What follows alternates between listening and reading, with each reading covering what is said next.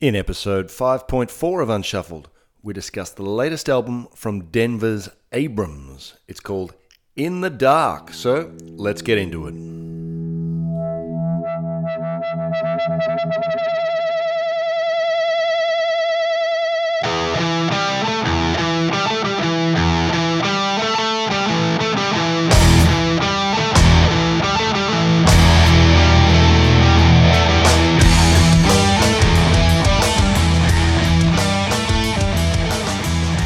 Welcome, Unshuffled listeners. Welcome to you all around the world, wherever you may be listening. Nice to have you back or on board. If this is your first time, you'll soon work it out anyway.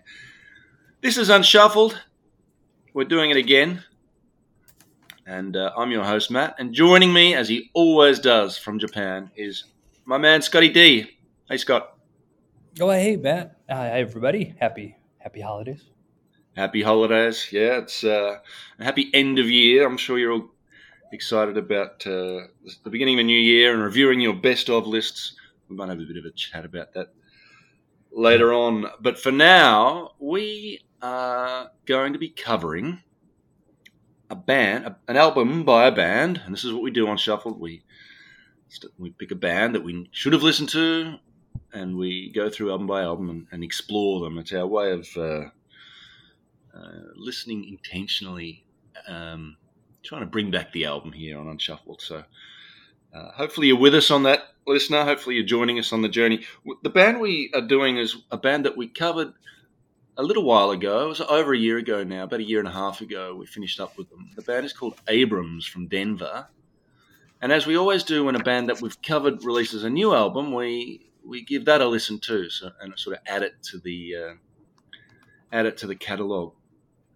And so it's always exciting that, to come back to a band that we've covered before, and that's what we're doing here with the new album from Abrams, which Scott is going to tell us all about. Tell us all about it, Scotty. All right, let's do this. So this album came out in September. It was September 8th of this year, 2022. It was produced by Dave Otero, who did Modern Ways, the last album, and then Abrams. It looks like they had a hand in producing this as well. Label, our friends at Small Stone. And it was recorded at Flatline Audio, which is in Denver, which I think the last album was also recorded there as well. Lineup, we've got our three, Zachary Amster, guitar vocals, Taylor Iverson, bass vocals, Ryan DeWitt on drums, and we've added Patrick Alberts on guitar, who comes from the band Call of the Void. And I remember he was in the credits on the last album, wasn't he? Somewhere. He was, yeah. Now, it was released in 2020, the last one. I do recall some of our discussion about it. It was sort of just as COVID was kicking off, and there was that decision of whether they should release it or not. Some bands were holding off their releases, and they decided to go ahead with theirs. It was about May. Okay. And, what's his name? Alberts? Patrick Alberts, yeah. Patrick Alberts, yeah. He was listed on the credits, and you had actually speculated on the last album that you thought maybe some of his guitar playing had snuck its way into the previous album. So there was some speculation that maybe he was already in the mix on the previous album, but they were still officially a three-piece at that time. But yeah, now he's a certified and official member of the band. Well, me being all prescient and whatnot. Yeah, so it's we've got the three of them. Plus, we're now no longer a trio. We're dealing with a four-piece here. And as far as recording in Colorado, I mean, they are from Colorado, and they seem to be pretty heavily based there. I even went and looked up tour dates and stuff, and most everything is pretty Colorado-centric.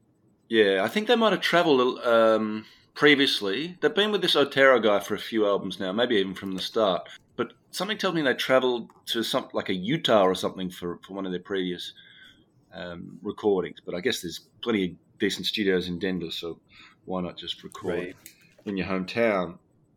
Seems to be plenty happening in Denver at the moment. Bit of a hot and happening scene. There's a few good bands that seem to be coming out of the Rockies there. So, bit of a happening scene, which is nice. Which is probably some solace for them, given the way their NFL team's performing at the moment.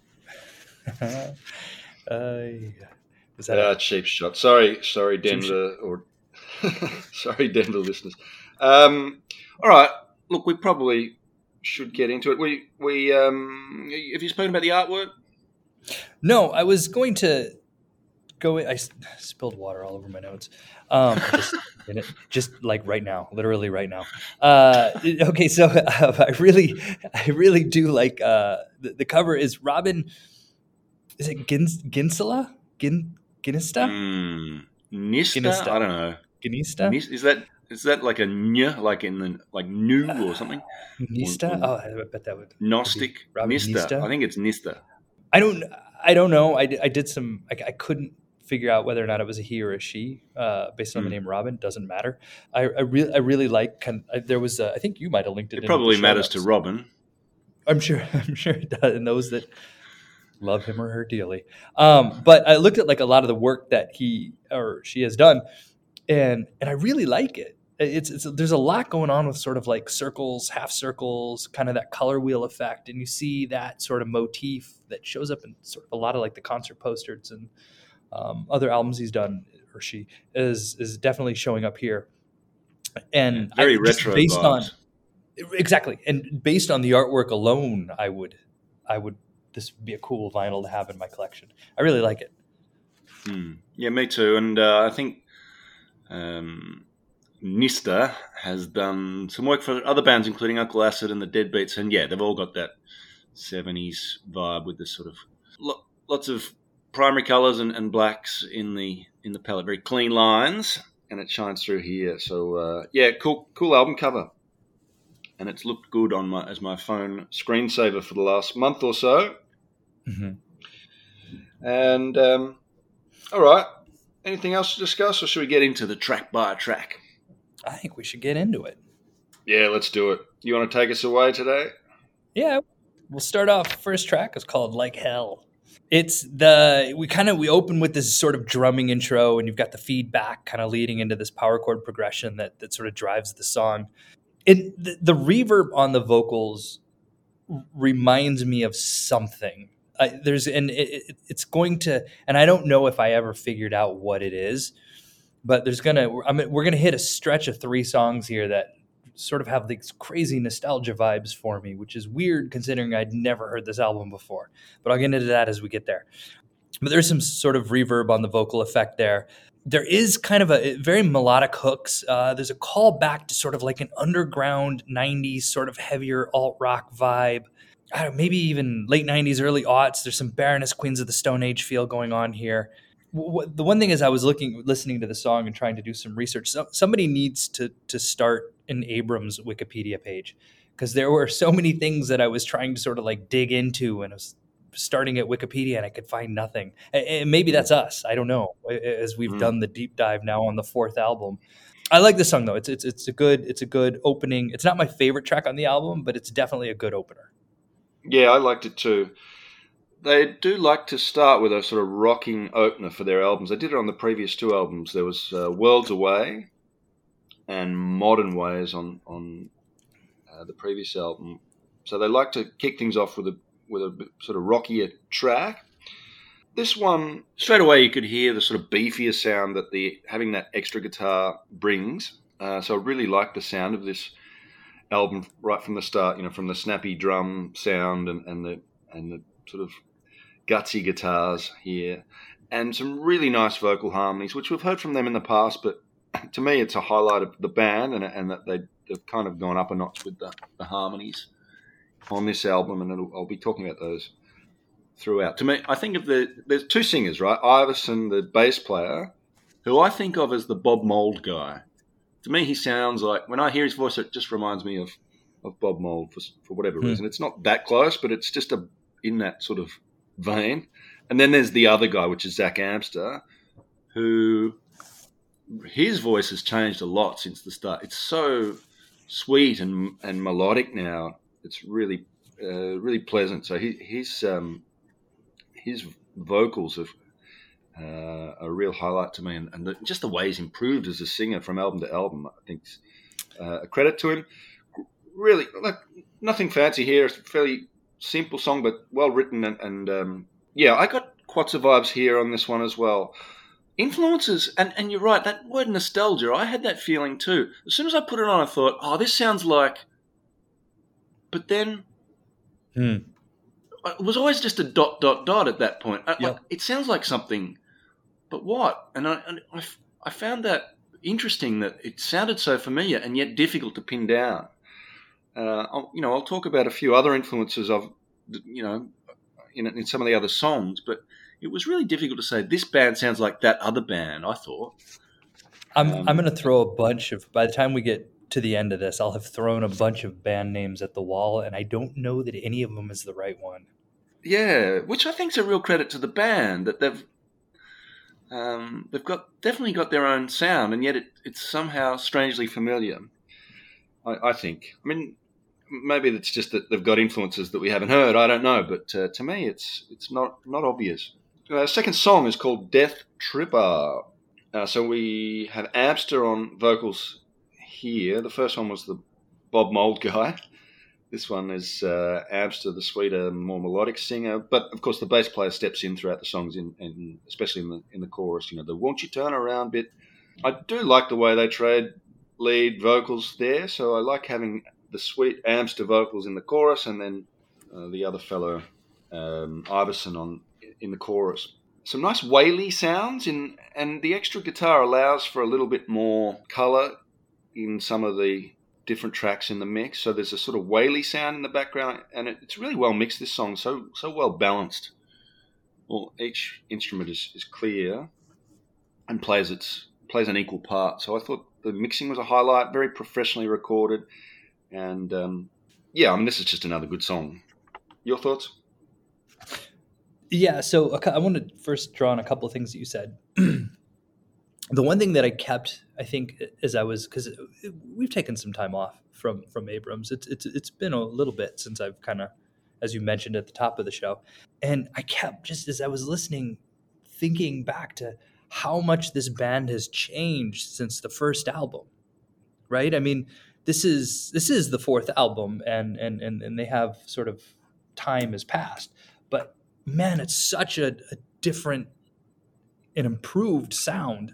I really like just even the way on one hand, the production value, but also the performance of the singing and the musicianship. And I bring that up because I really like how sort of the riff, the guitar riff and the bass riff kind of play off each other. They're not playing the same thing, right? But they're still sort of playing this balance of kind of whatever that middle is, and maybe that middle is sort of a kind of this straightforward rhythm guitar, and adding Patrick Alberts to the mix allows them to kind of sort of play with the palette a little bit, right? They're able to add kind of a little bit more by way of color, and you hear that coming through in this song, and you can feel, and even just the way the bass is, and I'm going to talk about this a lot too, the way that the bass and the drums fit so perfectly well together, in that there's kind of this rhythm section that's just super tight and connected. And then you've got the guitars kind of sort of swirling in and kind of filling in sort of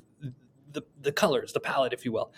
And then I like how the voices work together too. This song was one that kind of just jumped out at me, I think, as being super distinct from what they've been doing, or what I've heard from the last several albums. Which that takes us into Better Living. I wanted to say something about the Death Tripper. I read in an interview somewhere that I think Zach Amster had described it as sonically dark and sassy. I like it. Just nice description. Which takes us into Better Living. And this is something that, again, that nostalgia that back in the day, and I know we've talked about, I'm going to drop 120 Minutes and Headbangers Ball, which wasn't as ingrained into your upbringing as it was mine. But this is a song that definitely back in the day would have gotten heavy rotation, right? This would have gotten some heavy play on both 120 Minutes and sort of that pre-midnight Headbangers Ball. I really like the song. I like how sort of Iverson is playing higher up on the neck of the bass in the verse. And it kind of, again, it really allows sort of the bass to come through. I think I had marked this as one of my favorite songs, but again, I didn't narrow it down to the favorite, but this is one that I really liked. Yeah, this was my favorite. And the one I've listened to this on repeat a lot, this song. There's a film clip that goes with it too, with some sort of psychedelic retro vibes in the clip. There's a great rising action to this song as they start to build it up piece by piece. We've got Amster's lovely melodic voice in the opening, and then, gradually they bring in different instruments.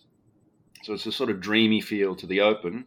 But then to me, there's a sort of synthy, I don't know if it's a synth or it's a guitar or whatever. It doesn't really bother me what it is, but you can hear it in the background in the opening section, and then it sort of takes over as the band all join in.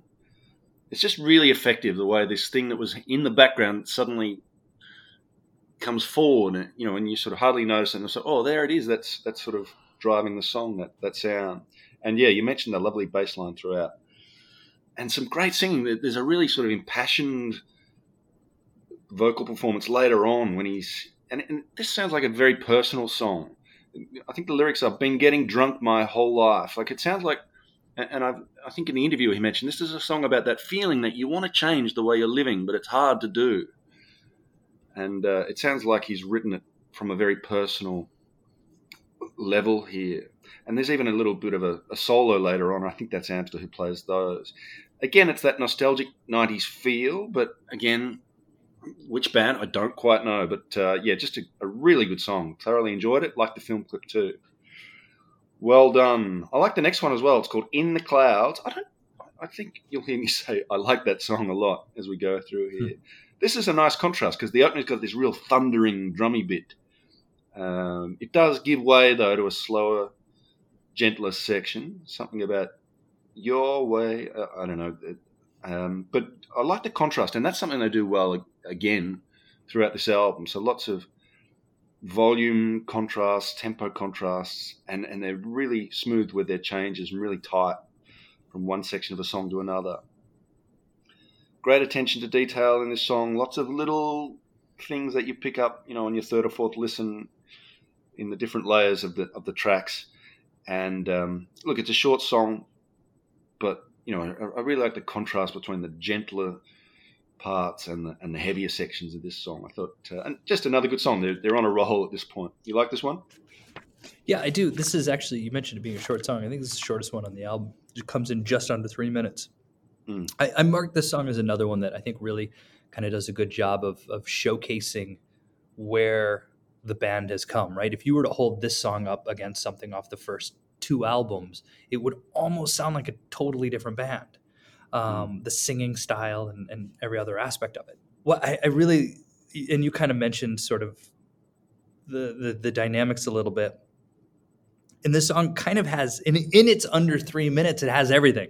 It's got kind of the melody, right? The catchy melody. It's got the sludge that just kind of comes in and just keeps it kind of dirty and muddy. And the drums are, the way the drums come through on sort of the dynamics of the quiet and loud bits. I really like how this whole thing comes together, and it's quick. It just kind of, you get in, you get out, and then which moves us into Fever Dreams, which again is another song that I think a lot of what I was focusing on when I was listening to is the way that they're playing with space. It's sort of this one has kind of this clean guitar that kind of builds up and then falls away. And then at the pre-chorus, this overdrive kicks in, right? The pre-chorus kind of plays with the space, and then the overdrive kicks in at the chorus, and then it goes back to the clean again. And so they're playing not only with dynamics, but they're also playing with sound. And there's a lot of kind of, I don't know what the word I'm looking for. I want to say adventurous, but that's not it. But there is a lot more sort of experimental kind of with the sound and the structure that I'm hearing on this album. Yeah, this was one of my favorites. Not quite my favorite, but Fever Dreams is great. Sort of just starts off sounding like your normal mid-tempo rock song. But yeah, you're right. The contrast, that bit where they yell out stop after the verses, and it all sort of gives way. And then, as you mentioned, that chorus, that sort of soaring vocal part in the chorus. And a really nice...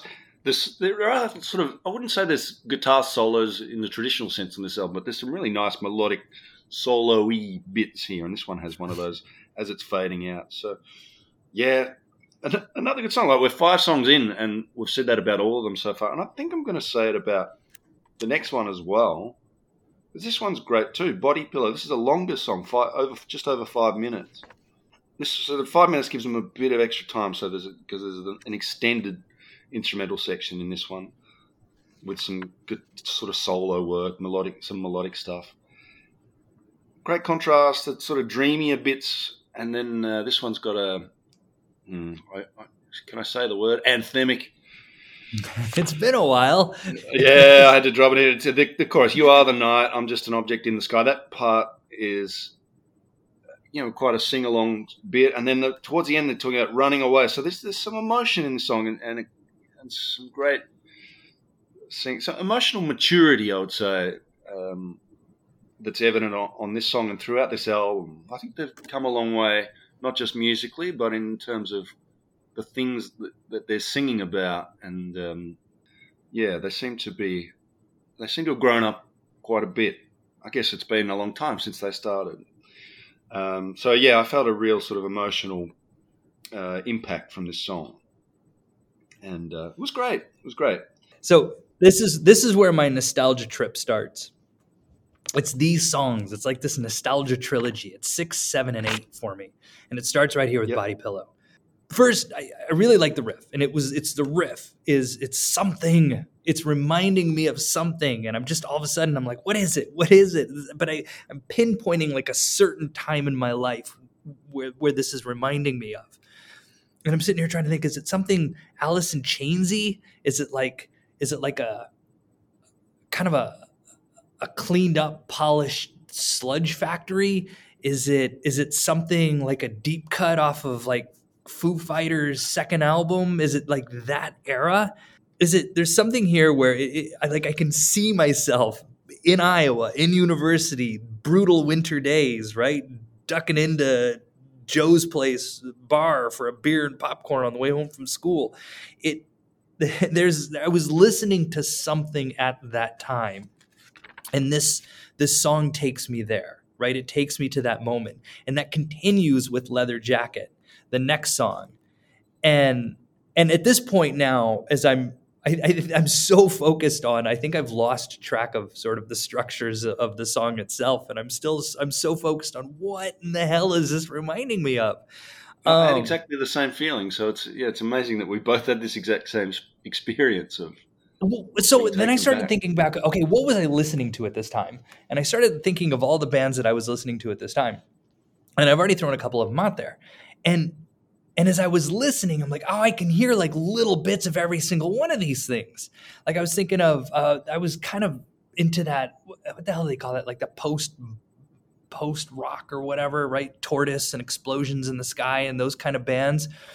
I can hear a little bit of that in there. I feel like there was this band Pinback where they had this, just the bass, the sound of the bass on a Pinback album was so distinct. And I picked that up. Like I felt like it was just kind of this clean sort of, I don't know, sort of strong bass that's kind of in your face. A bit of Deftones. I'm picking up some Deftones in there. But it's the bass in this song. The bass in this song gets in there and gives me the feelings. And I can't pinpoint what those feelings are, but I'm getting it. And this is a song that I just found myself. I think this is the one I finally landed on as my favorite song, where I just kept coming back to. That's Leather Jacket? It's Leather Jacket. And this is the one that when I would pick up my bass and try to start playing along with it, right? I wanted to sort of recapture that, whatever it was. Yeah. It's amazing. We had the same experience. We landed on completely different bands. But, there is that feeling of, I've heard this, and it feels like, me in my 20s. Yeah. Some of the bands that came to my mind were Sugar, which we'll talk about in the next song. To some degree. That's your second Bob Mould reference. Yeah. Alice in Chains, for some reason, like maybe it's the fact that they use harmonies that got me thinking Alice in Chains. What are some, like, there's a Cave In album that was Nate Newton, remember him? They were a sort of heavier band, but they released a fairly straightforward alt rock album called Antenna, which I really liked. So it reminded me a little bit of that. Other bands that came to my mind were Bush and Audio Slave, like that sort of 90s vibe, and Queens of the Stone Age as well. But you can't say, oh yeah, they sound like that band. I just didn't. It was frustrating, but also nice. Frustrating when part of our job is to try and, or our role here on this podcast, to try and pin down influences, and it was like trying to catch a will-o'-the-wisp, you know? I don't have much more to add on Leather Jacket. I'll move on to White Sand, perhaps, because this was big Sugar vibes in this one. Firstly, because it's got Iverson on vocals, who reminds me of Bob Mould, and also just the sort of sound of the guitar here. This was, and the sort of sadness that Mould brings to his songwriting. There's some I'm Alone Again, Put Me Down in the Dirt, or Let Me Die. So there's this one. The first album was filled with lyrics like this sort of the pain of relationships and all that sort of stuff, and it probably got a bit much then. But I think this is not out of place here, and this is and it's got a more hopeful ending anyway, with the Come and Fly bit and an uplifting finish to what I think is a great song.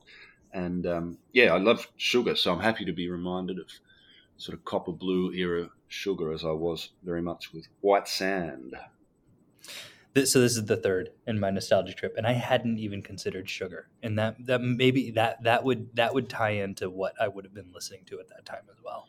I like the way that their harmonies play together, or their I don't even know if I could call it harmonies. Their vocal styling. So I like the way that they sort of play off each other, the doubling. I assume it's them. I mean, I assume one of them's not doubled their vocals. I assume it's the two of them together. But there is definite doubling of vocals on the chorus that kind of really just gives it that extra punch. There's, again, the dynamic shift and then there's the moment where the chorus kind of goes, it almost goes like mono, right? It almost like we go from stereo to sort of this mono sound, which kind of just makes everything quiet again, and then leads us right to the outro of the song. And that leads us to In the Dark, which is fitting considering my situation right now in this big, dark, empty building tucked away in the corner. God knows what's lurking out there in the dark hallways.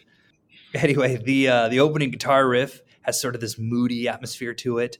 There's the reverb effect on the vocals that kind of add to that. The intro lasts about, I don't know, a minute plus, give or take.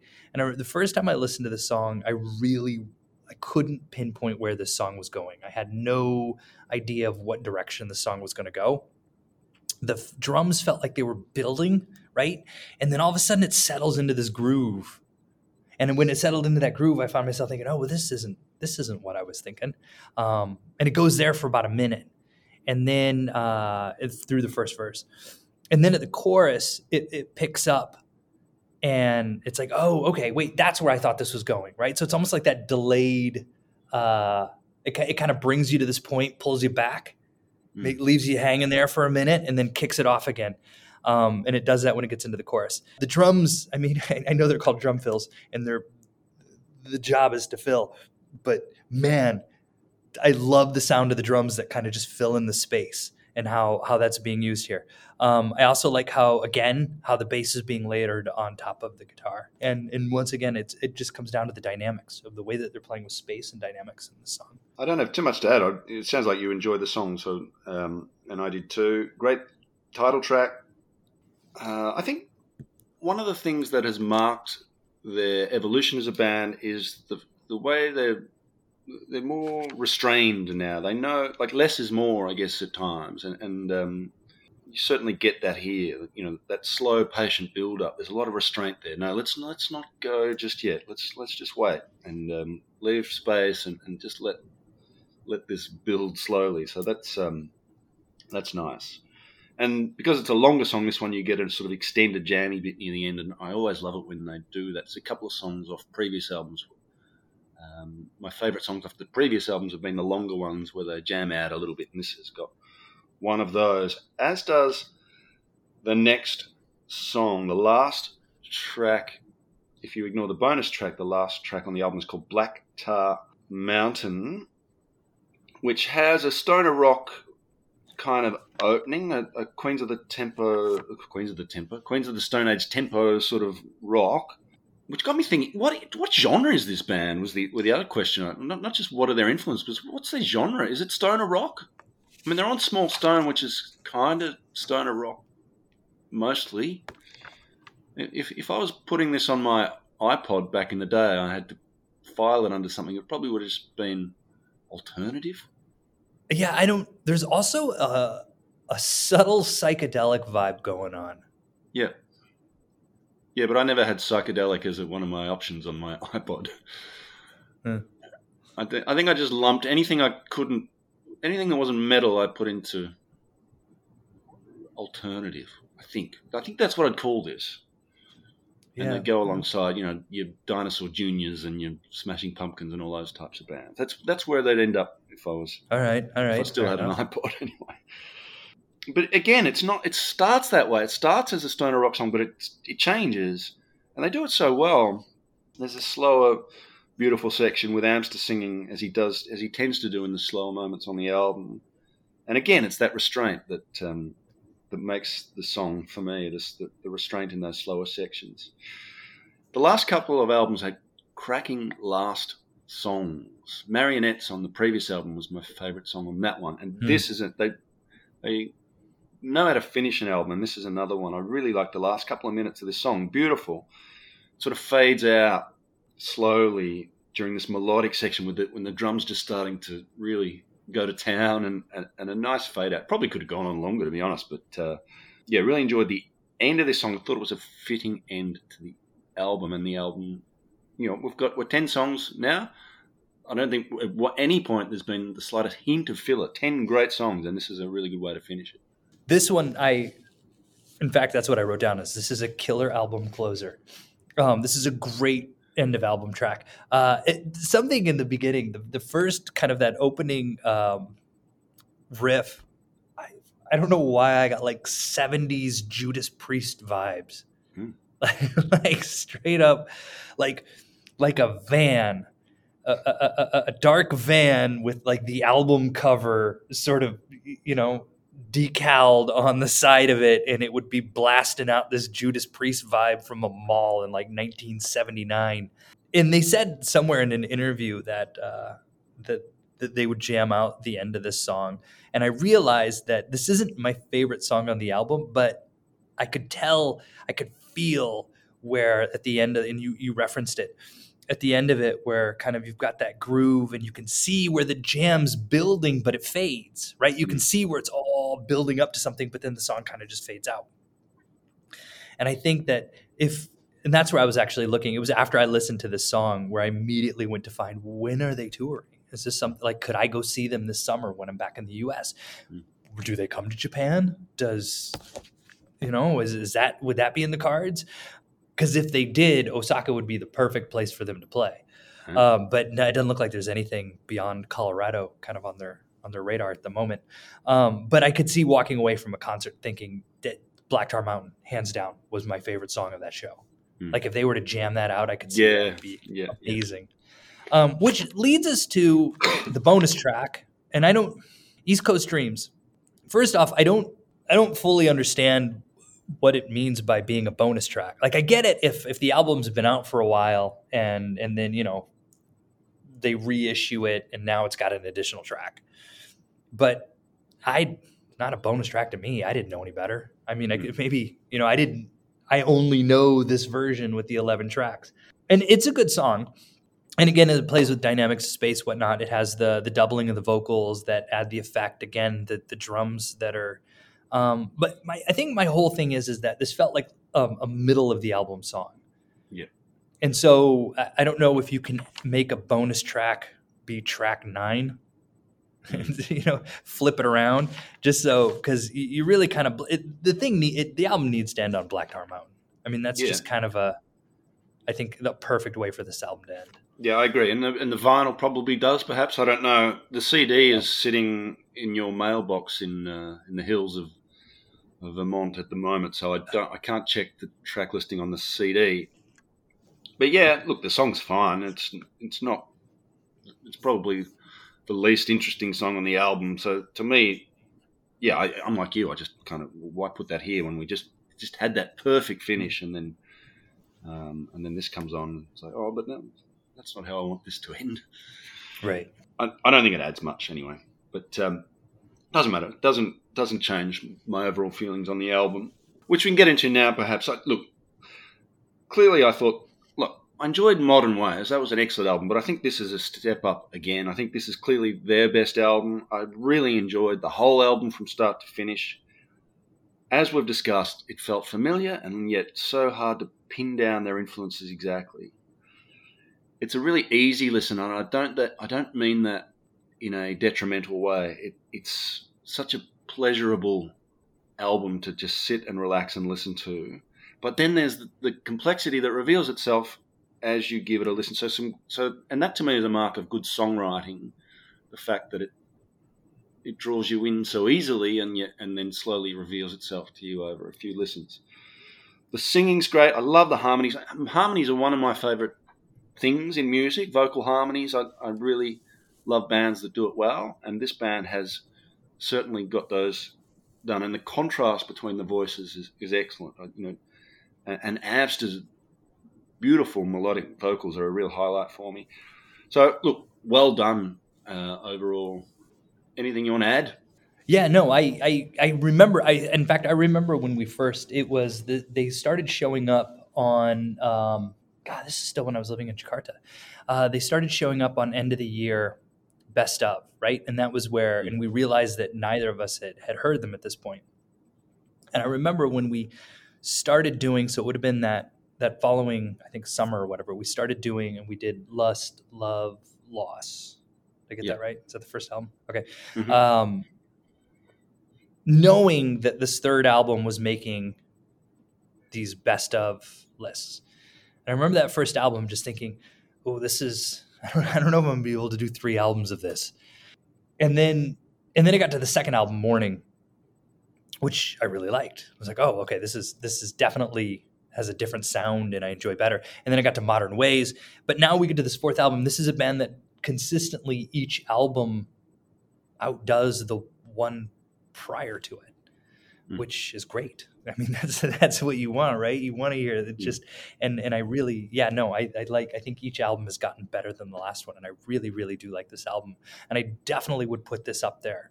In fact, as I've been reading, as all the end of the year best of album lists have been coming out, I'm looking for it. And it's showing up. It's not on all of them, but it's showing up on most of them. It is showing up on most of them. To me, it's not. I'm not seeing it as much as I think it deserves on those best of albums. The guy that got me in, and that I've always, there's a writer, Greg Kennelty, who now I think writes for Metal Injection. I've always sort of followed his recommendations with great interest, and it was because it showed up on his 2020 list that got me really interested. Now I don't think he puts out his own list anymore. He does the Metal Injection list, and it's not on that. So. And there's quite a few lists around that I've seen that don't have this album on it. So I don't know. I think it's just tough. It's tough these days. You mentioned, are they ever going to tour Japan? I don't know. I don't know that they'll ever get... I think it's getting harder for bands to tour overseas as well. You're hearing stories of bands. It's very costly now to travel. Perhaps people aren't going to live shows as much as they used to. You're hearing stories of bands who are having to do sort of GoFundMe accounts to subsidise their tours on even what should be relatively big tours, So it's going to be tough for them. I think it's hard work these days as a band. I'm not sure they'll ever get the success they deserve, and perhaps that they would have got 20 or 30 years ago if they'd, back when it was a little bit easier. I think they'd be a great support band, a great festival band. So maybe that's this sort of way into playing for bigger audiences. Teaming up with some of those Denver bands that we've spoken about. They're not young guys either. They've been around for a while now, so it's hard to be picked up as the next big thing when you've got salt and pepper in your beard and your hair's falling out, which is I guess there's a bit of ageism too in music. But I don't think that I mean, sure it matters to them. I'm sure they'd love to be wildly successful and to be able to give up their day jobs. But even, we've spoken about the Atomic Bitchwax, a band that big. They're still painting houses between tours and driving their own tour bus and setting up their own gear at gigs. Like, it's just hard work, I think, being a band. And I'm just glad that they're still going and still working at their craft and still developing. And to me, that's the message, I think, with this band, is to just keep going. It's sort of a testament to just doing what you love and to find something you're good at and just keep working and keep improving. And just to be able to put your head on the pillow at night knowing you've made something great, which I think this album is. This is a great album, and what a feeling that must be for them to have made this something so good. I'm sure, we'd all love to have a number one album, but at the end of the day, just to produce great art, I think there's value in that in itself. And hopefully it finds a wide enough audience to appreciate it. But they've done all they can in terms of making a really good album here, I think. Yeah, fair. Well said. I know that they keep saying or speculating that guitar music is dead, and I don't think that's true, but I think that it's definitely at a lull, right? The money is not there in the way that it was, 20 years ago.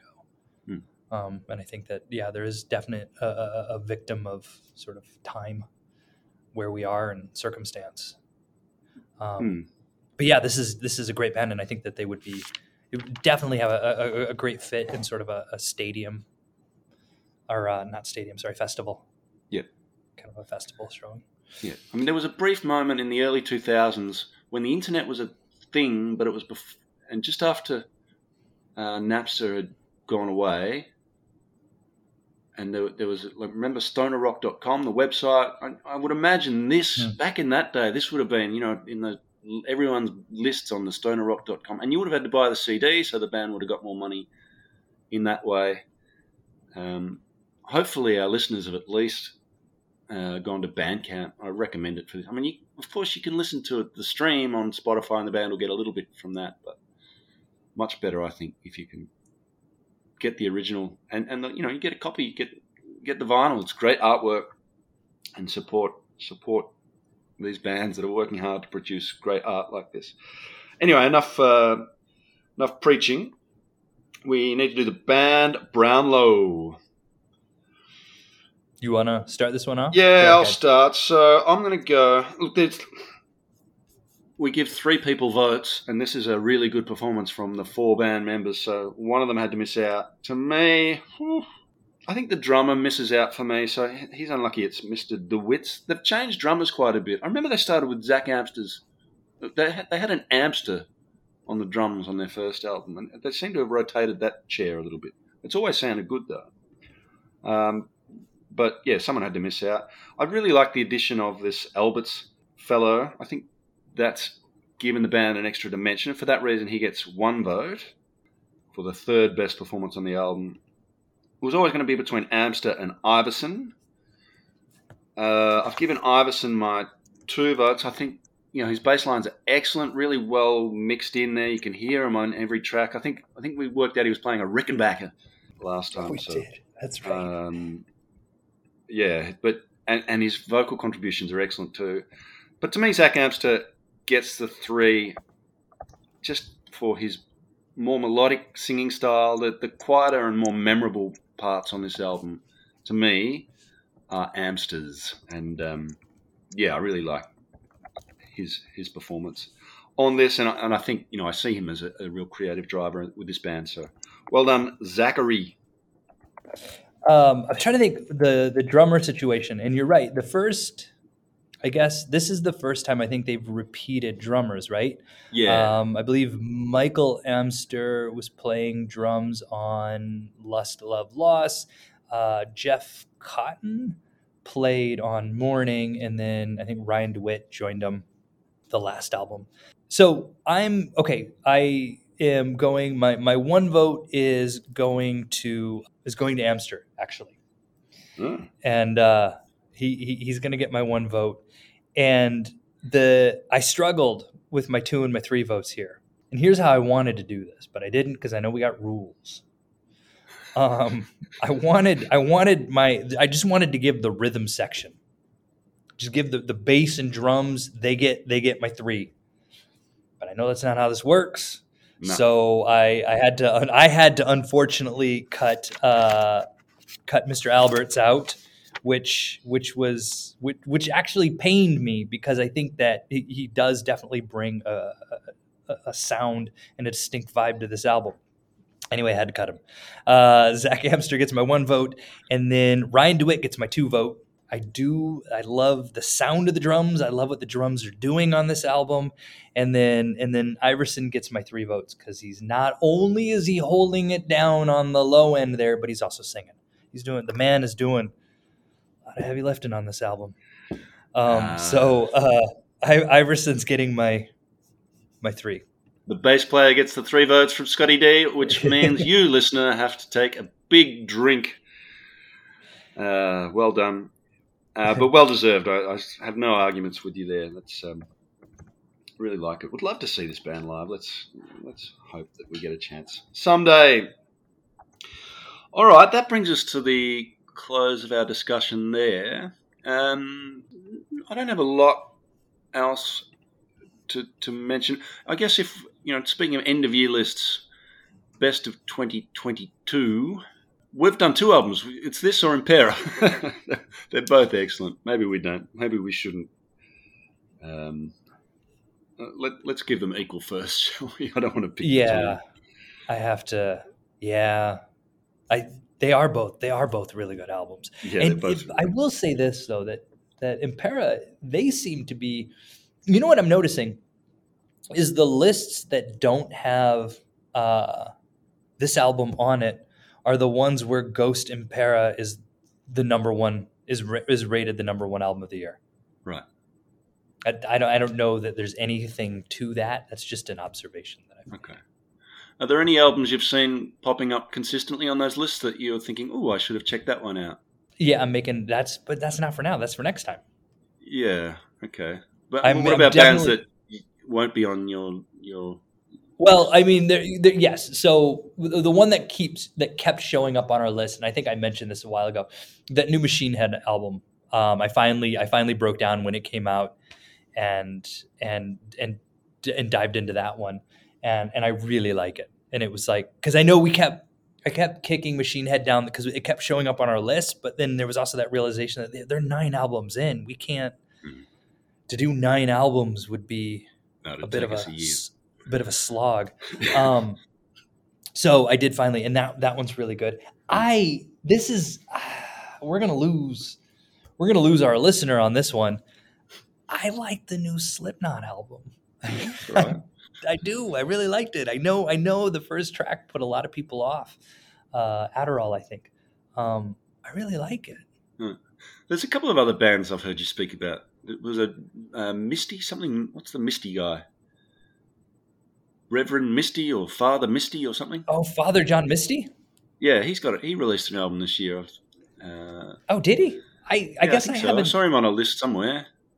I'll be damned. I think that he was sort of a time and a place for me. Like he had an album that like really hit me at a moment, but I haven't really followed up on him. All right. For me, the obvious one for me is the Clutch album. I've never really got to that one yet. So Sunrise and Slaughter Beach is one that I really need to follow up on. There was a Russian Circles album released earlier this year that I really liked. I think it's called Gnosis. I think so. Well, that's just the track I've heard most. Okay. I don't know, but the Russian Circles, I really like them. What else has come out? That Clutch album is really good. It is really good. In fact, I was just listening to that today when I had to go to the Combini. Oh, there you go. So yeah, there's plenty out there. It's kind of hard to catch all the albums and give them the time. I guess that's what we're here for. That's what we're trying to do here, to just sort of spend some time with an album. So. And that's where I keep like Cave In, by the way. I think their new album keeps showing up. Yeah, that's getting a lot of positive talk too. I will say, it's these sort of lists that really kind of help me start to build for the next episode. Well, go ahead, introduce the next episode. All right, so yeah, we've run out of albums at this point. We've finished with Cavalier Conspiracy last episode, and we've caught up with the new release from Abrams now. So we've got to pick some new bands. Hopefully we can do that very soon, because we're both on holidays at the moment. So we might be able to find the time to do it in the next few days and get it out for our listeners. I hadn't mentioned the possibility of bringing some structure to it. So I want to float that idea with you now, with our listeners listening in. When we started this podcast, what I thought we would be doing, and you could hear it in the bands we were bringing to our first couple of discussions, was catching up on older bands, bands from the 70s and 80s that we hadn't really given the time. But we haven't really ended up going down that path. So I'm wondering if we can perhaps try and put some time restriction. And I'd also like it when we pick two bands as well, because then we don't have to finish a band and then do the episode 0 again. So maybe, and we've been talking Doom a lot too. So I thought maybe something old, something Doom. I don't know. Yeah. I'm just spitballing here, but how do you feel about that? Or is there any particular genre or time period that you're interested in? There is. I'm absolutely 100% on board with making these sort of theme, like a thematic version of, all right, you know what, we haven't done that. I think early on we were mindful of the fact that we were trying to not just pick contemporary male American, right? We were mindful of, we've done this before where it's like, we need to shake this up a little bit. We're kind of getting into a rut. Yeah. And so, I'm totally on board with doing that again. I will say though, that there is one band, and I'm not going to mention it now. There is one band who's contemporary that I am really curious to dive into. I think they're more kind of doomy stoner, but they're not old. All right. Well, what if we go just something old, like rock? Can be rock, heavy metal, whatever. Something from the 70s or 80s. Like, yeah. In any genre you want, but yes. And say bring 3 or 4 bands each to that list, and then do another one in the same episode of something doomy. Got it. So we end up with 2 bands, an old one and a doomy one. Okay, wait. Was the 70s and 80s also supposed to be doomy, or that was just 70s and 80s? No, that can be anything. Yeah. Okay, so one 70s and 80s and one doomy. Yeah.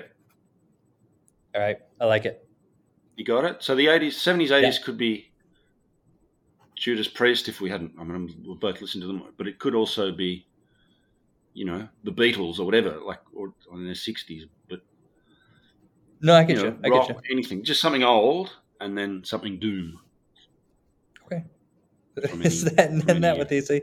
Something old and something doom. Isn't that when you get married? Yeah, that's for your wedding. Yeah, right. Something old, something doom, something stoner, and old man gloom. That was nice. That was on top of your head too. Yeah, sounds good to me.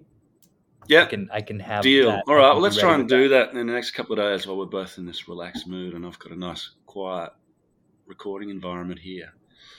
All right. Well, again, that's presupposing that I make it out of this. With those dark entities seeping under the gaps in the doorways around your building.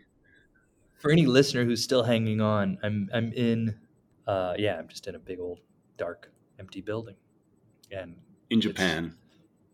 And it's cold. It's kind of like I'm like it's so stupidly dark right now everywhere around me. I'm the only light, but I got to turn this light off to leave. And I'll be in the dark. Did you know your school that school actually used to be an asylum before it was a school? They converted it. This is when I'll find out. I don't think I love horror movies. I love reading horror novels, and I don't think I really believe in that stuff. But it's moments like these where I realize whether I believe or not, I'm not prepared to find out. You know what I'm saying? It could be the friendliest haint inviting me on a picnic. I'm not just cognitively prepared to deal with that. All right. Well, I hope you make it home safely. Text me in the next couple of days and we'll see if we can find another Sounds good. Recording slot. And we've got a couple of days of freewheeling. So I might catch up with Clutch in the meantime. It's good. You'll like it. Yeah. Cool. All right, thanks, Scott, and thanks, listeners. As always, we love it when you follow us through, and always nice to get a new release, as I said in the opening from a band that we've already covered. Hope you've enjoyed what we had to say about this great album, and I hope you'll join us as we choose our next couple of albums in our next episode 0, and then follow us through as you've been doing from there. We have been Unshuffled. If you'd like to contact us, please do so. You can get us on Twitter at UnshuffledPod. We've got an email address, unshuffledpod@gmail.com, and there's a website where we put the show notes. I don't think there's a lot of extra things to link from this episode, but I'll have a listen, and if there is any extra detail to add in the show notes, certainly a link to the artist's page and so on, we'll put that in the show notes on our website, unshuffledpod.com. As always, I'll thank Small Stone, and this has been a Small Stone release, so another example of the fine music that Small Stone put out. And really, you look through their entire catalogue, and it's very hard to go wrong. You can just pick any album at random off the Small Stone website, and you know it's going to be good. The track you hear in the opening and closing is called Vanguard by a band called Seven Planets, off their excellent fuzzy stoner instrumental album called Explorer, which is well worth checking out too. It's been a pleasure. Really enjoyed this album, and may there be many more excellent albums to come in 2023. Thank you, listener. Hope you've had a great festive season, and good luck for next year. And good luck to you, Scotty. Hope we might even catch up before the new year. We'll see how we go, but enjoy your holidays over there. Yeah, no, thank you, Matt, thank you, listener, and yeah, absolutely. If we don't do this beforehand, Happy New Year to you all. And if we don't do this beforehand, we'll do it shortly afterwards. Speak to you soon.